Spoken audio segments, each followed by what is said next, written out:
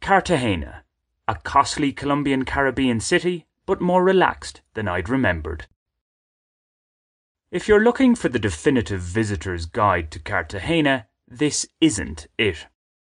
As one of Colombia's most popular tourist spots, much has been written about it. And because this popularity with Colombians and foreigners alike has seen it become one of the most expensive places in the country to visit, I hadn't been in a rush to go back. The last time I'd been there was in 2011, with my first visit in 2009. That 2009 trip, accompanied by a Colombian friend who did most of the planning, saw me take in many of the tourist attractions, including a recommended day trip to one of the picturesque Islas del Rosario, Rosario Islands. The beaches there are, or at least were, more pleasing to the eye than those around the city. This isn't to say the beaches in Cartagena, specifically the Boca Grande sector, are unpleasant. They're fine, no more, no less. What had bugged me the most in Cartagena was the intensity of the beach vendors. They were far worse than the mid-30 degrees Celsius heat. Alongside the selling of refreshments and tattoos of questionable quality, one would be offered a massage a minute. These masseuses were as annoying as mosquitoes buzzing around your ear in the middle of the night. On this latest visit, such vendor force was, thankfully, nowhere near as powerful. Maybe I just got lucky with my timing, or maybe I was unlucky in 2009 and 2011. The fact that there was much more of a relaxed vibe for the 3 consecutive mornings and early afternoons I spent on Boca Grande's western beach does suggest it has become a little more tranquil. It could be said that the ambiance is like the surrounding waters, rather calm, with only the occasional wildish wave.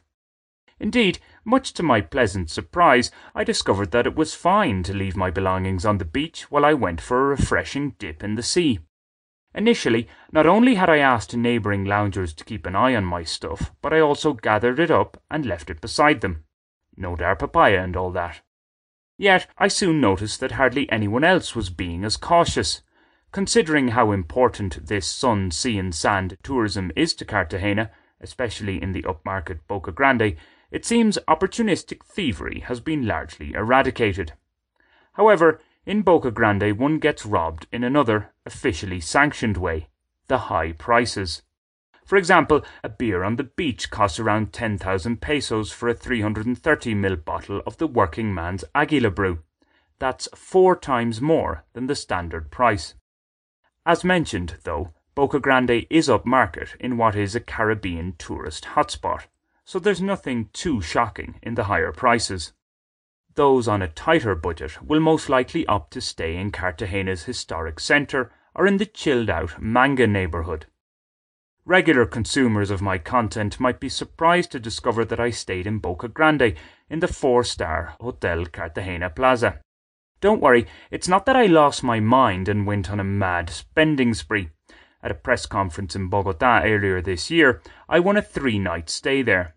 As fancy hotels go, it was fine. I certainly made the most of the decent spread of food at the buffet breakfasts. When my 3 nights were up at the Cartagena Plaza, it was to Manga I went and the quaint San Jacinto hostel. A dorm bed at 40,000 pesos per night, light breakfast included, is about the best value one will get in the city. My evening socialising throughout my stay was reserved for the historic centre, inside the old walled city, around Plaza de la Trinidad in the Getsemani barrio to be precise. Well, there and a couple of brief visits to the more unkempt Mercado de Basurto, the working classes shopping district. Outside of the centre's liveliness come sunset, there I found a tienda, El Guerrero, that sold litres of my preferred poker beer for 6,000 pesos. That's an acceptable price anywhere in Colombia, except in my local watering holes in my Bogota barrio. Never mind Cartagena. Do note, even though my bed and breakfast was free for my first 3 nights, I was still in Cartagena on a tight budget. While El Guerrero is popular with revellers, not surprising considering the booze prices, most buy their tipple to drink outside. As is my wont, I positioned myself in a corner at the counter, allowing myself to chat with the employees and owners. I did find it rather curious that the TV in the tienda gave us live pictures of the toilet. What would one be up to on the loo besides relieving oneself? It did, nonetheless, give another solid reason not to be glued to the box. WC watching aside, El Guerrero was certainly an interesting place to observe the comings and goings of the diverse folk traipsing around Cartagena's colonial quarter. Just outside the centre is Castillo de San Felipe de Barajas, a castle constructed by African slaves under Spanish supervision in the 16th century. I'm fairly sure that I visited the tourist site for free in 2009, although perhaps my memory is failing me on that one. These days, there's what I consider a fairly hefty entrance fee, 30,000 pesos. I gave it a miss this time. The long queues waiting to get in were off-putting too. Now, that I enjoyed my stay in the city may be because I went there with low enough expectations. That and the fact that I generally look forward to any escape from Bogota these days. As this story has explained, though, there's more to it than that. And in a more basic sense, it was simply nice to view and enter the sea for the first time since 2018. The biggest drawback is getting there from Bogota, as I detailed in Colombia's Plebeian Transport, a riveting ride.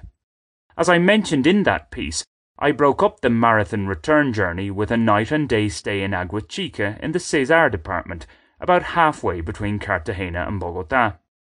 Well inland at a low altitude, temperatures reached the mid-30s in degrees Celsius.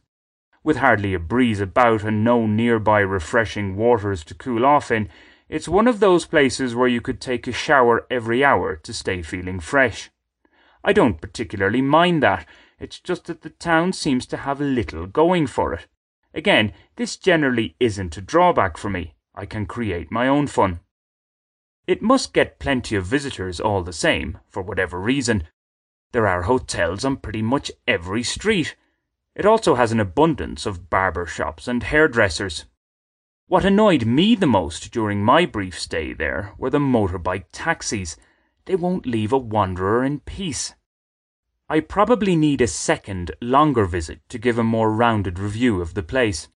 Like my Cartagena experiences, my opinion of Agua Chica might get better with subsequent stays. Return visits are unlikely all the same.